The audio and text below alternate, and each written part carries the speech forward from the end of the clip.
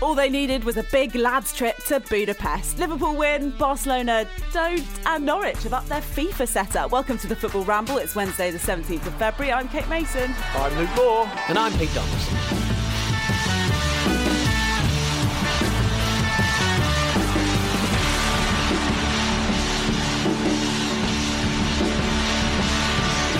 It's been a long time, Luke Moore.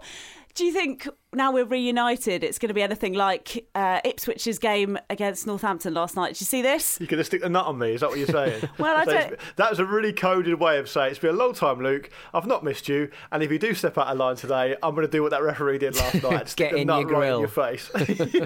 Well, I guess it depends who's the referee and who's the player in that. Pete. What am I getting involved? Am I the player or the referee? Because I've got a little bit of a beard like the ref. I would love Pete to be. I'd love to see Pete as a top flight referee. Oh, yes. I would do anything apart from make any decisions. I am so woolly. I mean, there's letting the game flow, and then there's that. Look, the best referees, you don't notice they're there, and I wouldn't be there. I wouldn't turn up on time, but I really like that clip of because it was like Alan Judge, the player, and the referee Darren Drysdale. So it's effectively Judge versus Judge. Yeah, it's the unstoppable force paradox in shots. I'm enjoying it. I really like that crap footballer headbutt thing that all footballers do. Right? It was exactly the same, wasn't it? The sort of I'm touching you gently. Yeah, so means things. There's a list of things that when I'm watching a game of football with my American father-in-law, I don't want to see happen, and because he throws his arms up in the air and goes, "What is this?" And that's one of them. The other one is when players pretend to be injured. He just he constantly and understandably just honestly asks, "Why do they keep doing that?" Yeah. Is he a hockey fan? Know. Yeah, he loves hockey. Yeah, right. So. Okay. Well, I mean, they are hard, but that is a ridiculous sport for maniacs. Like, at no point should you be able to just throw your gloves on the floor and start wailing on each other. That is not a sport. That's an authorised punch-up, though, isn't it? That's part of the deal. They let it happen in the NHL, I think, until one person's getting like a true advantage or there's like someone on the floor or something. But they let it carry on. He's raking his skates through someone's neck. But I remember, I can remember watching. I mean, this is a digression, but very very briefly. I can remember my father-in-law who was still playing like the equivalent of Sunday League ice hockey in his mid-50s and still playing pretty well and still being pretty tough. Like so, and so. It's probably he's got a different measure of what's hard and what isn't. I would suggest. The idea of Sunday League ice hockey is just something else entirely, isn't it? Because you need like a lot of kit and you need a lot of muscle and you need ice as well for starters. It's crucial, Kate. It really is crucial. Otherwise, you don't get much movement going on. That's the problem, you see. People are just tottering around on blades of metal otherwise. Yeah. You can't do it in a car park. How recently, did you guys see the thing where before an NHL, I think it was an NHL game, someone got a dog to play fetch on the ice? Very nice. I love it. That's Very wholesome. Nice. Yeah. I haven't seen a dog at a football match for ages, by the way. They used to happen all the time. Oh, it's very much like Bolivia and Peru. You see it nowadays. Yeah, it's South America hotbed now, isn't it? Yeah, it's more cats. Security's Cats terrible. are more the ones who get the run out in the Premier League, I think. Because there was that one in the Wolves pitch. How long ago is that now? 2 years? One at Goodison as well, I think. Oh, yeah. That's a specific local cat, though, isn't it? I wonder when they move stadiums if that cat will know where to go. That was Neville Southall. A specific local cat, like the other one travelled like Dick Whittington with like a little stick and blue speedos on. Shoulder. I'm concerned about that local Goodison cat because isn't it the deal that cats don't like to move home? And obviously they've got their new stadium, whatever it is, 52,000-seater stadium. All right, all very nice, Everton, but your cat's not going to... Won't someone think of the cats, yeah? Yeah, your cat's not going to know what to do with itself. It's not going to know where to go. Anyway... Liverpool have been on to Budapest to win, to beat, to reinstall their quality as a top-tier team. They beat Leipzig 2-0. Mane and Salah both getting on the score sheet. It's a decent performance. This is more like the Liverpool we expect, I would say, Luke. Yeah, and Liverpool are a team that define themselves by Europe, right? So it felt to me massively like it was a nice departure from them, for them, a chance to reset, tap into that tradition. It seemed like they relished it. And I wonder, actually, because Leipzig are we know Leipzig are a good team. Anyone listening to this show will know that, or listening to our other show on the continent will know that Leipzig are decent. And of course, they're managed by probably the most in-demand young coach in Europe. And Liverpool were able to beat them pretty handily. Okay, it came down to a mistake or two and all the rest of it. But it was a difficult situation. They were playing in an unfamiliar environment and they won pretty easily. So I wonder if that will be a catalyst for them. But on the other hand, you wonder whether Liverpool are just coming to the end of the road as this team, because they've been together for quite a long time. And I was going back over some of the big games they've had as part of this current iteration. You go back to the team that played the Champions League final almost 2 years ago. It's practically the same team. You go back to the 2018 Champions League final, and with the exception of Lovren and the keeper, they could field that same team now. So it's been a long old hop for this squad. So I wonder if this will stimulate them, this will become a catalyst for them, in as I've said, in a tournament that they identify with, or whether we're seeing the last kind of spasms, if you like, of a great side. And it's been difficult for them because, of course, Lovren's the best defender in Europe. What did you make of it? Still now. Yeah, exactly. What did you make of it, Pete? I particularly liked Peter Galassi getting his head tangled in the net after he flung himself off to that Andy Robertson massive long-range strike. So undignified. Yeah, it was a lot of fun. But I think it was probably quite refreshing for Klopp to be able to play a side so eager to give Liverpool a game, which doesn't happen in the Premier League all the time. They really pressurised the full-backs and obviously lost the game quite handsomely in the end. But yeah, Klopp after the match basically said everyone was waiting for us to slip and we didn't. Klopp is finally getting that big British club mentality that everyone is against you, everyone hates you, and but Alisson's head was back on. Robertson attempted a lovely lob. You don't see enough of those kind of raked-driven lobs anymore where the keeper's not even that far off his line. I really wish that had gone in because I want to see more of those.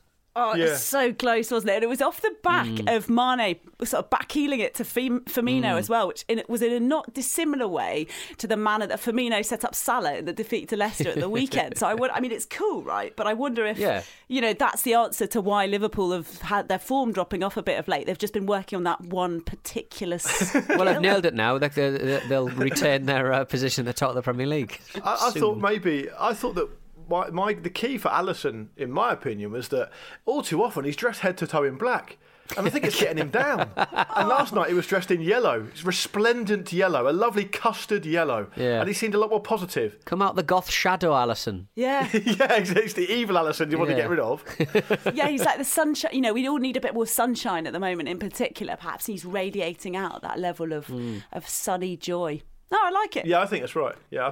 And I also think that, just to expound the Leipzig point, Leipzig Nagelsmann, although he was wearing a disappointingly conservative outfit last night. What's with the shiny bits on the top of the jacket, though? Is that there's fashion? Always a nod. There's always a nod, isn't there? You think, hang on, he's dressed sensibly today. Oh, there's always a little nod. He's saying to you and I both know what I'm capable of. Here's a little taster. A little taste of the biscuit. Wait for leg number 2.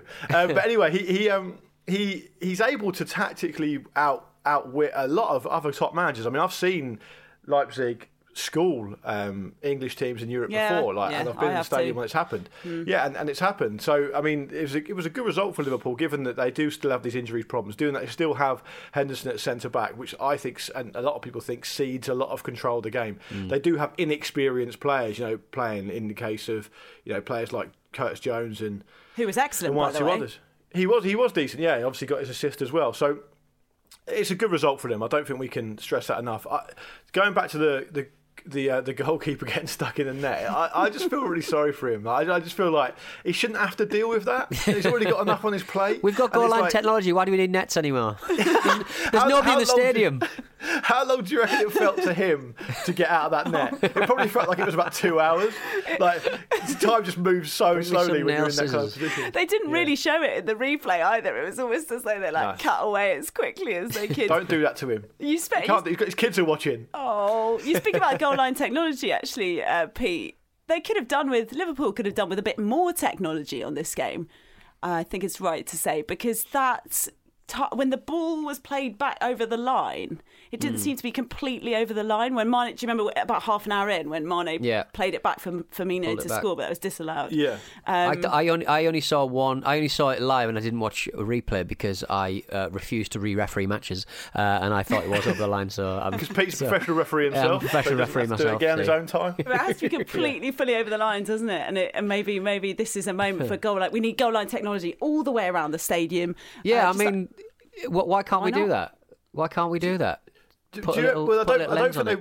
think they're scared to. I mean, it sounds ironic now, given that what we're currently living through. But I think they were kind of, if I remember rightly, they were kind of reticent to make it about everything. It was just about key moments, wasn't it? And I think when the goal line thing worked quite well, that gave the authorities like a lot of confidence.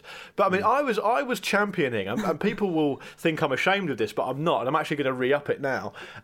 When the VAR discussion was being had, Pete, I don't know if you remember, and I was championing a referee in each half. I was championing one referee in one half, one referee in the other, to make it easier for the referees, because they put referees, didn't they, for a short period of time behind each goal in European football. Yeah. And they seemed to be pretty happy with that. And everyone was saying, what do they do? What do they do? Completely missing the point. They were just pressing a button for the referee, and from that distance you can't see a button being pressed, so they're not standing there doing nothing.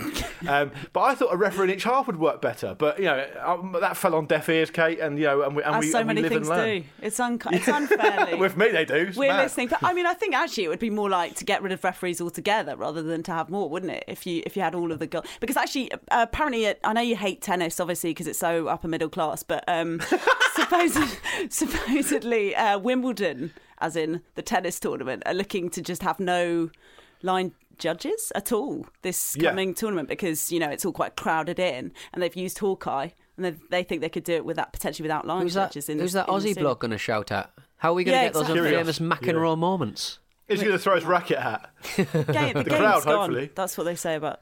Yeah. I was really surprised to read that Mo Salah has scored the second most goals in all competitions this season, behind Robert Lewandowski.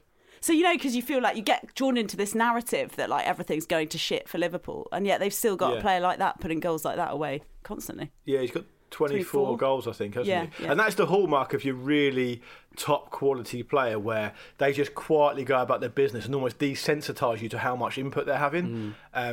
Something that obviously Messi and Ronaldo have done for years, where you look at like Messi one season scoring 32 goals and you think, oh yeah, that's right. I mean, most other players won't score 32 goals in a season in their entire career. But the fact that Salah started to do that, I think, is probably a really good sign for him. Yeah. I assume afterwards that Des Kelly was in a box for the post-match just as a result of travel restrictions, was he? Or has he just finally got away from Klopp? I mean, he's always in a box. That's how it works with Des. He needs to be preserved at all costs. He's got perfect hair and makeup. They travel him around in a Perspex box like David Blaine above the Thames.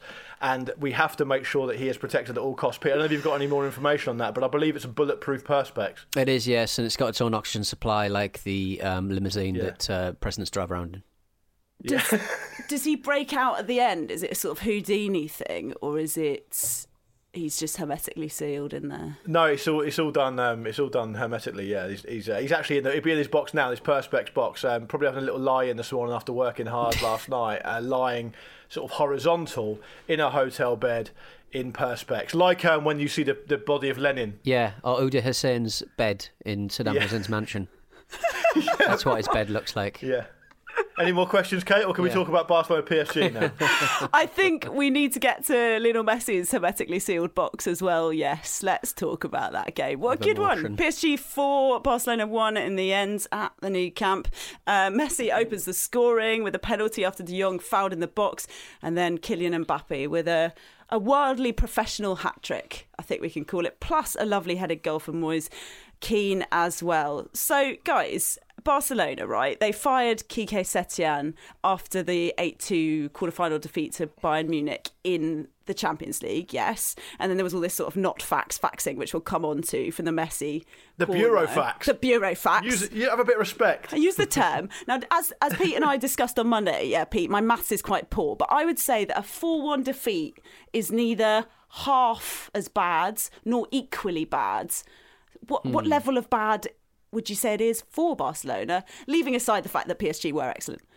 Well, it depends on how full your cup is, I suppose. Some people are half full, some people are half empty kind of guys. But either way, it's full of Messi's tears. You are definitely half empty, Pete, by the way, can I say? I've known you long enough to At this time in the morning, you are definitely... I'm still in my onesie. I thought it was a real changing of the guard vibes about the last night's game, didn't you? Haven't we seen this so many times with Barcelona, though, when they get absolutely pumped? It's like, changing the... No, they're still good. They're still quite good. No, but the difference now is I think they actually might be quite shit. I mean, whisper it. I mean, Brassel will tell you. But I think they actually might be quite shit now. Yeah. And the fact that, I mean, obviously the fact that there's no fans makes a huge difference, because you can probably get into some kind of existential or philosophical type discussion about whether it can be a truly iconic moment when you haven't got all the fans behind you and all the camera shots and reacting to all the events. But if you put that to one side, the fact that Mbappe's gone to Messi's house, right? the man earlier this week or the week before Messi was saying, I can't have a say in who I prefer for the new president of Barcelona to be, because people already say that I run the club anyway and it'll be a bad look for me. I mean, he actually said that. So it's his house, right? And Mbappe's come in and he's opened the cupboards, he's helped himself, he's made himself a lovely meal, he's got the nice wine out of the rack, not even the wine on the side, he's got out the rack, he's taken the shrink wrap off it, and he's poured himself a whole bottle of wine. He's had a lovely time. He's put his feet up. He's not even taken his shoes off. And he's left and not shut the door behind him. That's what he's done in Messi's house. And for me, it's changing of the guard stuff. He's tried all 3 bowls of porridge and now he's asleep on the ottoman. Who's the big bear? Who's the big bear that comes I don't in? know. Who's Daddy Bear? Piqué. Gerard Piqué is. He nearly ended up in the net. Did you see Piqué losing into absolute shit at Griezmann just before half-time, I think it was? I don't know that my Spanish isn't... Well, it doesn't exist, or whatever language it was that they were shouting in. But many wiser people than me seem to think they were calling Chinese each other motherfuckers. Oh right. Were they really? But do you think that non-football people like us read too much into the arguments between football players? I don't know. I'll send the clip round. I'd love to see it. Like, I'm not a pro footballer, but I'm fairly certain that I annoy myself when I play 5s or 11s or whatever, because I'm always singing in my head. I'm always singing a song that I can't get out of my head. Now I imagine that footballers probably do that. They probably think, have I left the gas on? What am I going to have for tea tonight? All this stuff. What nightclub I'm going to visit tonight? They've probably got other things on their mind. So two of the greats in football history, George Best and Marcus Speller. George Best says in his autobiography that he's exactly like that, Pete. He's singing in his head when he's playing. And Marcus Speller, do you remember Marcus once told us that he's always got Bonnie Tyler's Holding Out for a Hero in his head when he's playing? Stop it. He did say that one. So I'm sure that's the case. I'm sure it happens. Well, there's a couple of case studies right there. What did Dembele have in his head when he just fluffed a chance in the first half? I thought it wasn't only that either. It was always like, why is Dembele 50 yards away when the PSG are attacking again? Piqué probably do himself some damage. He's been rushed back from injury anyway, and he's probably shouted himself hoarse at what's happening around him. But I mean, obviously we know that Barcelona lost 4-0 in Paris before, didn't they? And then won 6-1 on the return leg to go through. It'll be remontada. But I mean, the last game was at home though, wasn't it, last night? So I mean, it's going to be difficult. I personally found it. I mean, the game, by the way, was of amazing quality. I mean, it was, speaking of what we spoke about earlier in terms of a departure from the kind of drudgery of watching league football every other day. The game last night was like it was played on fast forward. It was unbelievable. Yes, that's a really good way of describing it. Like Di Maria and Neymar out, and they were just still so bloody quick. Not even in transition, they were just absolutely just putting Barcelona to the sword. It was just, I just love the fact when Mbappé gets in front of the goal for the first one, and Ter Stegen, he's there, he's the keeper, he possibly could save that. He possibly could stop that. But and he, in his head, he must have thought, I've got a chance to block this because I am, after all, a goalkeeper standing in between Kylian Mbappé and the goal. But Mbappé just goes, nah, I'm going to absolutely clout this fucker. And he does. Wow. One of the things I'd say about Mbappé as well is that he obviously in body he is like extraordinarily fast, and like I said, he was a massive part of the reason why the game looked like it was being played on fast forward, particularly that final goal he scored where they must have gone from one end of the pitch to the other in about 5 seconds. But he's also, the two other things I've noticed about him, he's obviously so quick in his mind. He knows what he's going to do before he's even done it all the time. And secondly, he doesn't seem to overplay too much. In the big games that I've seen him in, and I wouldn't be someone who watches football, French football, as much as some others. And I understand perhaps, it's probably fair to say that in Ligue 1 he's not up against that much that often. But he doesn't seem to overplay that much. Doesn't seem to take more touches than he needs. And a good example would be that fourth goal, his hat-trick goal last night. You can see what he's going to do straight away. He's already opened his body up before the ball comes out to him. Doesn't take a touch to set himself. Doesn't give the goalkeeper a chance. First time, bends it into the far corner with such accuracy and whip. And I just think, to me, it felt like I say, that the baton's been handed over now, like in the final leg of a 4x100 metre relay, Kate. Posh people like athletics as well, right? So you know what I mean by that. Yeah, I always used to have to run fourth at school. It was a nightmare. Did you? Anchor leg? Sometimes the other three had everyone else had finished and I had to run my leg. That was how crap our team was. Anchor leg is big potatoes. You must have been well respected among your sprinting peers. Oh, thank you very much. So, but enough about a great athlete. Kylian Mbappé is only the third player to score a Champions League hat-trick against Barcelona after Asprilla and Shevchenko. That was both in 1997. But on that note about Leo Messi, do we have to... I suppose we should pay testament to him. And of course, this will be something you guys can listen to on The Continent, which is out on Thursday on Football Ramble Presents. Don't forget about that. But Messi has scored in the Champions League in each calendar year since 2005. So that's a run of at least one goal in 17 consecutive years. Could we be seeing the last one? Yeah. 16th, is it the 16th? I read it was the 16th consecutive Champions League season. 17 consecutive years, though, yeah. Yeah, which is again, absolutely extraordinary. I also really like that, that Moise Kean scored his third goal in the Champions League this season because one of my most cherished memories of the player is being subbed for a sub by Big Duncan Ferguson after about 20 minutes for Everton. And I just think sometimes football's so weird, and you can say the same thing with Eric Maxim Choupo-Moting as well, who, you see him clogging around for Stoke and then all of a sudden he's doing what he's doing. And I also really want to add that Joe Cole didn't even bother trying to say La Masia last night, just started calling Barcelona's famed academy Masala. Joe Cole's our most European-style footballer, isn't he? I know, exactly. He's so creative. But Andy Brassel does a great line on how Joe Cole started dressing like Rudy Garcia when he was at Lille with a beret and all sorts.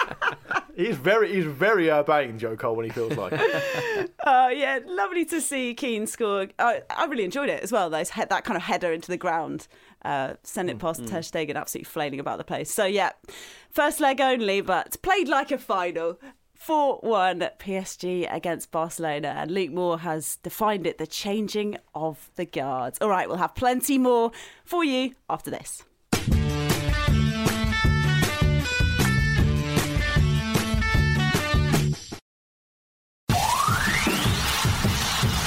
Oh dear, look at these keepers. Yes, welcome back to the Football Ramble with me, Luke and Pete in your ears today. Lovely to have you with us.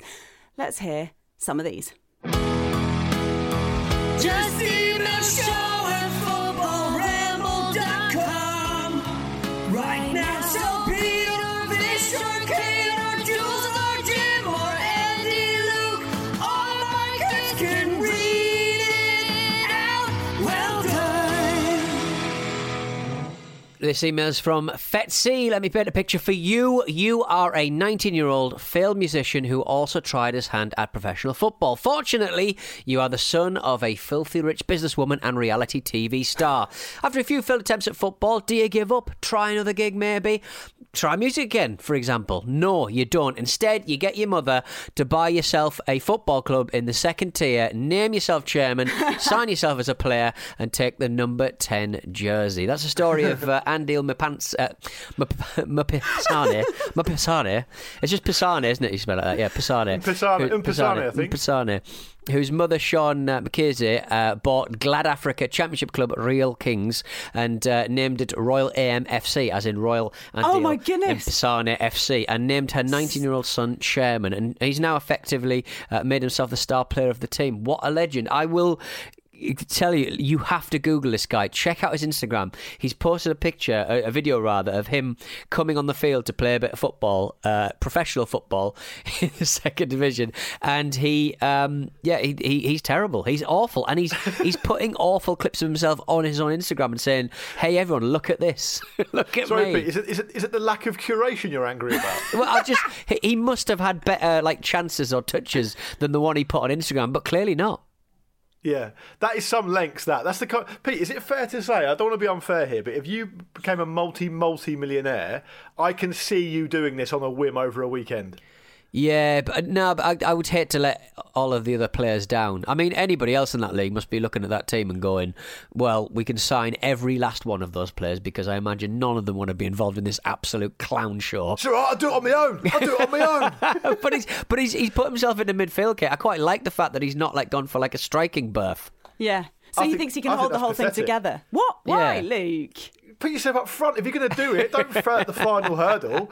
Put yourself up front on penalties and make yourself captain. That's what I would do. Well, if you're chairman, you don't really need to be captain, do you? You can just pick everything.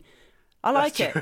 I like it. It's for me. I think I like also the idea that he's a confidence player. So he's posting that, like you said, Pete, the clip of him is not great on socials, is it? I thought he might be recognising that he's shit, but I don't think he is.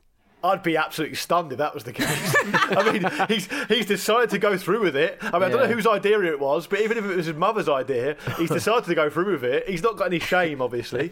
So, I mean, who knows what's going on? I'd like to see it happen in this country. Yes, Let me make that absolutely clear. Yeah. I'd like to see it happen, maybe one team in the league, every division. The Royal Pete Donaldson Mariners. Abramovich up top.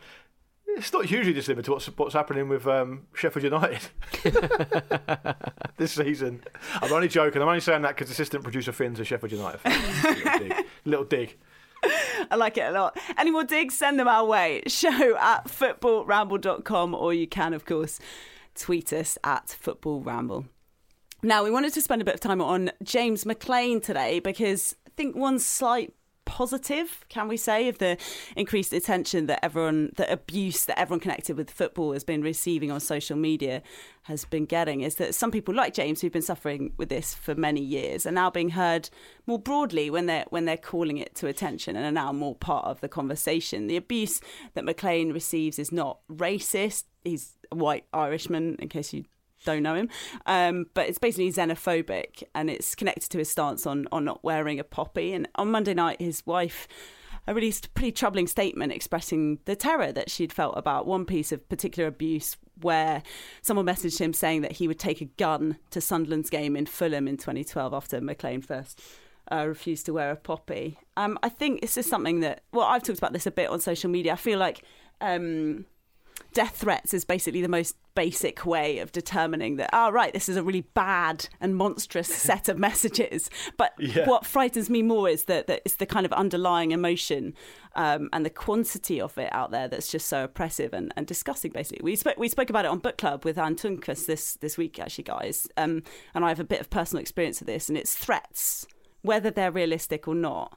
They basically have a life-limiting impact on the recipients. And anyway, I think the perpetrators should get a criminal record every time. Yeah, I think that. I mean, obviously, we've been hearing that there's we've got a football hate crime officer that was appointed at the start of February. I mean, little bit too late, you'd probably argue, but I do think the job is kind of too big for even law enforcement at this point. You have to look at the ways that people can get in touch, the social media companies, and we say this again and again, it's not ideal. It's not an ideal situation, but social media companies have to take more responsibility for what they're bringing. You don't blame the postman for delivering a letter, an abusive letter, but if it's a postcard that everyone can see written in a big Sharpie, and you deliver one every hour of the day, social media companies are complicit. If a guest comes on our show and libels someone, we're the ones that are probably going to be in the dock for it because we allowed that to be delivered, and it should never have got to this. It should never got to this point where people can do this stuff. It's insanity. Yeah, I think on the more, because obviously, just to be more specific about James McClain, because that's obviously the prison that we're talking about this through at the moment. I find it absolutely baffling and extraordinary, actually, the amount of abuse he gets, which is, as you've rightly said, Kate, all drilled down into the idea that he doesn't wear a poppy, right? Yeah. Wearing a poppy is a personal choice, okay? It's called Remembrance Day for a reason. It's about the memory of people who lost their lives in conflict. Up until I think about 2011, the messaging on the poppy or the messaging around Remembrance Day was the motto "Never Again." The whole point of it was to learn from what's gone on in the past, the unimaginable bloodshed and loss of life, particularly in the Great War, but also in conflict since then. And the idea that it's now been co-opted by some kind of like crypto-nationalist right-wing political agenda where if you don't wear it, you don't love your country or you're not patriotic or... there's a long, quite dark history about people being made to wear labels and having no choice to do so, and it's kind of rooted in the mid 20th century fascism, and so there's no shortage of irony there when people kind of insist upon it. It's a personal choice. He doesn't want to wear it for entirely legitimate reasons. It's his own decision to do so, and he should be able to. It should be needless to say, he should be able to go about his business and do his job. At the same time, and also, do you think that we should reassess what the poppy means in 2021? It's been co-opted. Like you said, it should be a commemoration and gratitude for the men and women who lost their lives over the two wars and beyond. But like the quiet nobility of these like disabled veterans down in Richmond, Mick, putting together these poppies every year, just gets turned in every fucking November. Just gets turned into this nationalistic circle jerk, the Captain Tom JPEG fucking pan-smashing flag fuckers. Every single November, we just get this fucking nonsense. It's funny how paying your taxes is never a mark of patriotism. That's never part of it, is it? So we got these journalists and politicians saying it's a disgrace that this person doesn't wear a poppy and that person doesn't wear a poppy. It doesn't stand what it used to. It doesn't stand for what we think it does anymore. I've stopped wearing it. It's tokenistic at best.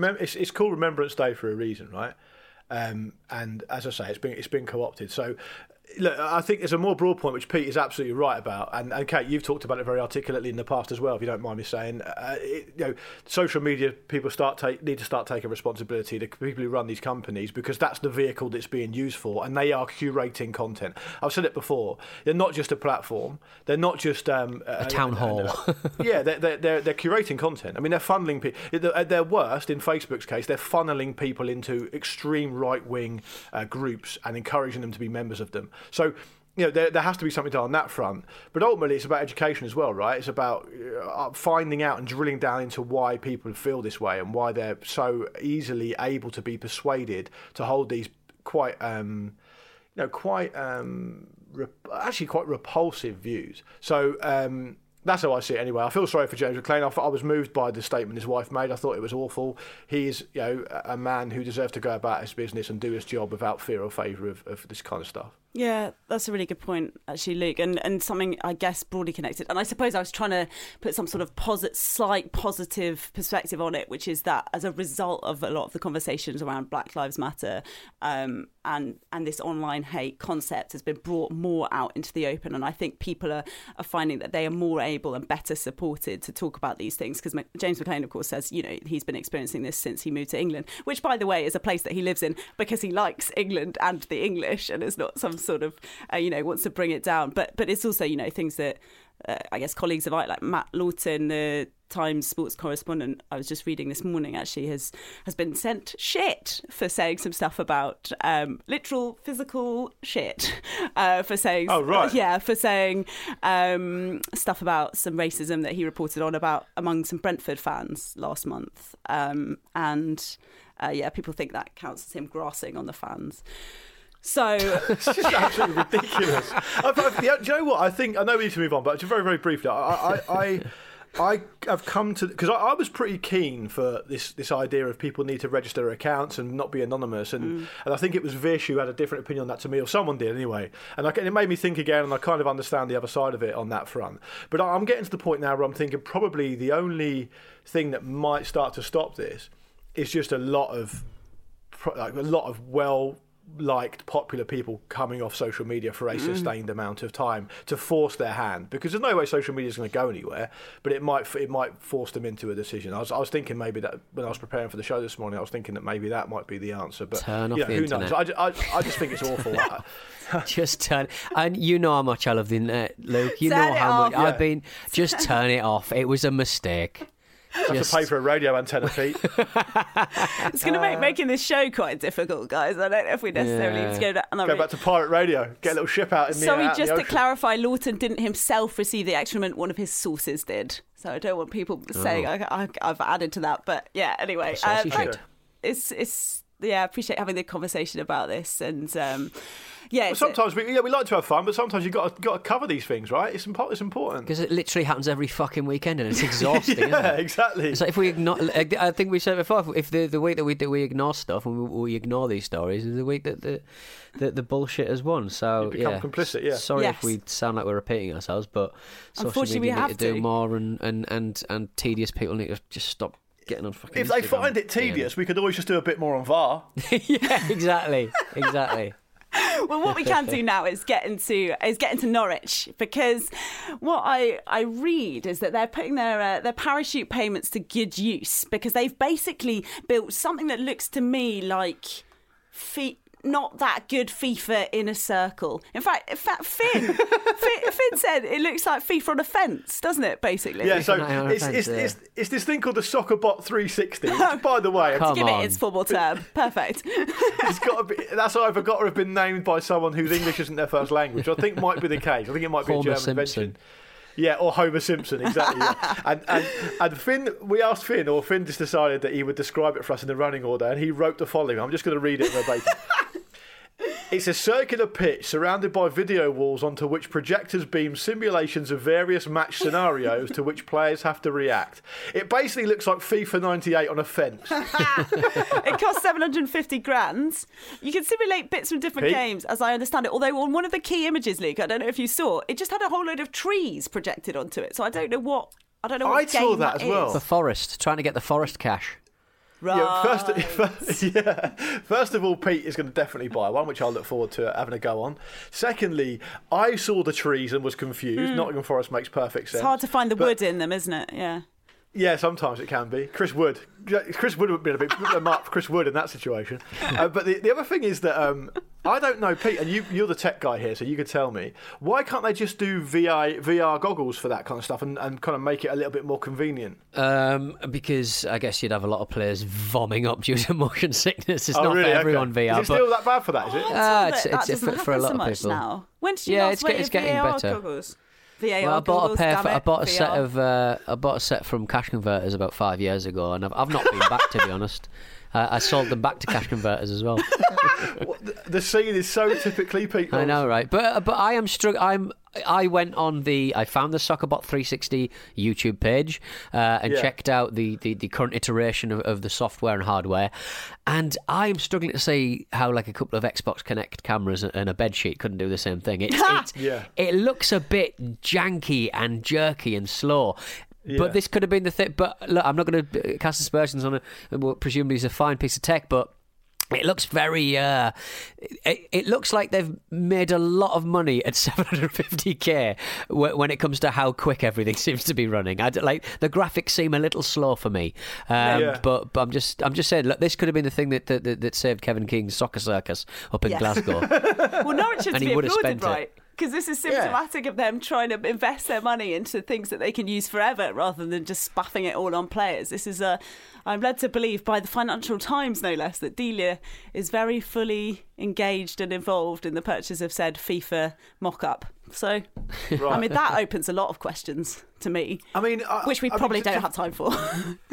To pick up on what Jim was saying yesterday, I mean, the David Moyes using it as a harvester of souls. It will turn into some kind of Resident Evil if David Moyes gets hold of it at West Ham. It'll be the undead stalking around behind the trees, and you have to knock their heads off with footballs. But the one thing I would say about this is that there was this thing, and we talked about it years ago on the Ramble, called the Football-Naut at Dortmund, right? And I'm sure other teams have got them now. And if you haven't seen the Football-Naut, I recommend you you Google or YouTube that, because what it is the player stands in the middle in this circle, and he's surrounded by 4 walls that go quite high, and they've got little, almost like gigantic pigeonholes in them. Right. And at any point, one of the squares will light up and a ball will come flying out of it, and you've got to control it and put it back into another lit up square. And you've got to do it in this time, in the agreed time. It's like a glory hole. It looks absolutely amazing.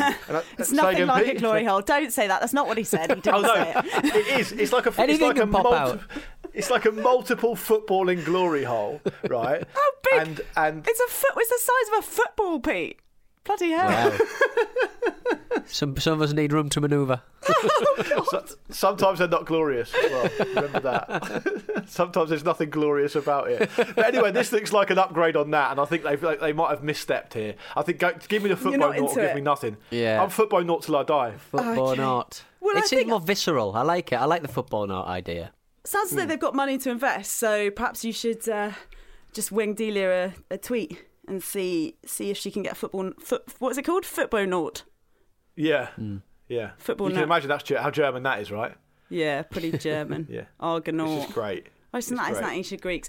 Anyway, coming up tonight, we've got more football for you. It doesn't stop, and it'll probably be quite good as well because, as Luke said, some of this Champions League stuff is pretty tasty. So, Sevilla up against Dortmund, Porto, Juventus, and there's things for you in the Premier League. Burnley, Fulham, Everton, Manchester City. Hey, Luke, Patrick Bamford has revealed that when he started asking why he wasn't playing at Burnley, Dyche said that was because he'd been born with a silver spoon in his mouth. Now, Luke, where should he be keeping his silver spoon? I hate posh people as much as the next person. No, I'm only joking. Look, again, it's Dyche. If I speak, I'm in trouble. In the words of Jose Mourinho, if I speak further, I'm in trouble. I've made my point. The evidence will be presented. I got tagged in that tweet about 100 times the other day. People saying, oh, well, you never know. I'm just saying, I saw it coming. You saw it coming? Yeah, I saw Dyche. I can just tell. I've got this sixth sense, you know. I can tell what kind of you know what he's going to do before he does it. Is that what you're saying? I won't go that far. No, but I think. Do you think that Dyche came across really badly in that story? He seemed like a dickhead. Yeah, definitely. I don't know. I just thought it was the sort of thing you might say to me. As a fellow violinist yourself, Kate, surely you can relate to Bamford's difficulties there. He did. I thought come across as a bit of a dickhead. Pete. Yeah, dickhead. Yeah. I'm the voice of youth. Yeah, there you go. It's a full house. It's a full house of dickheads. All right, on which note, if you're enjoying it, you'll love what's coming up on Thursday evening. Marcus, Jim and Andy are doing a live Q&A on our Patreon. They're going to be answering questions on all sorts of topics that you give to us, from Sven to Dominic, all the way back to Sven again. We're doing these live streams every fortnight on top of all our bonus shows, so get involved over at patreon.com/Football Ramble. We'd love to see you on there. All right then, from the full house of dickheads, say goodbye, Luke. Yeah, I will say goodbye, but I also want to say that if you are thinking about not joining that Q&A, I did one with Vish a couple of weeks ago, and it basically descended into a quite long Sri Lankan delicacy and food advice section, which was amazing. It was amazing. So I'm sure the guys will be able to deliver on that as well. So do check it out, and thank you very much for listening today. I'll see you next time. Say bye, Pete. Bye, Pete. Bye. On tomorrow's show, it's Marcus, it's Vish, and it's Andy. See you then.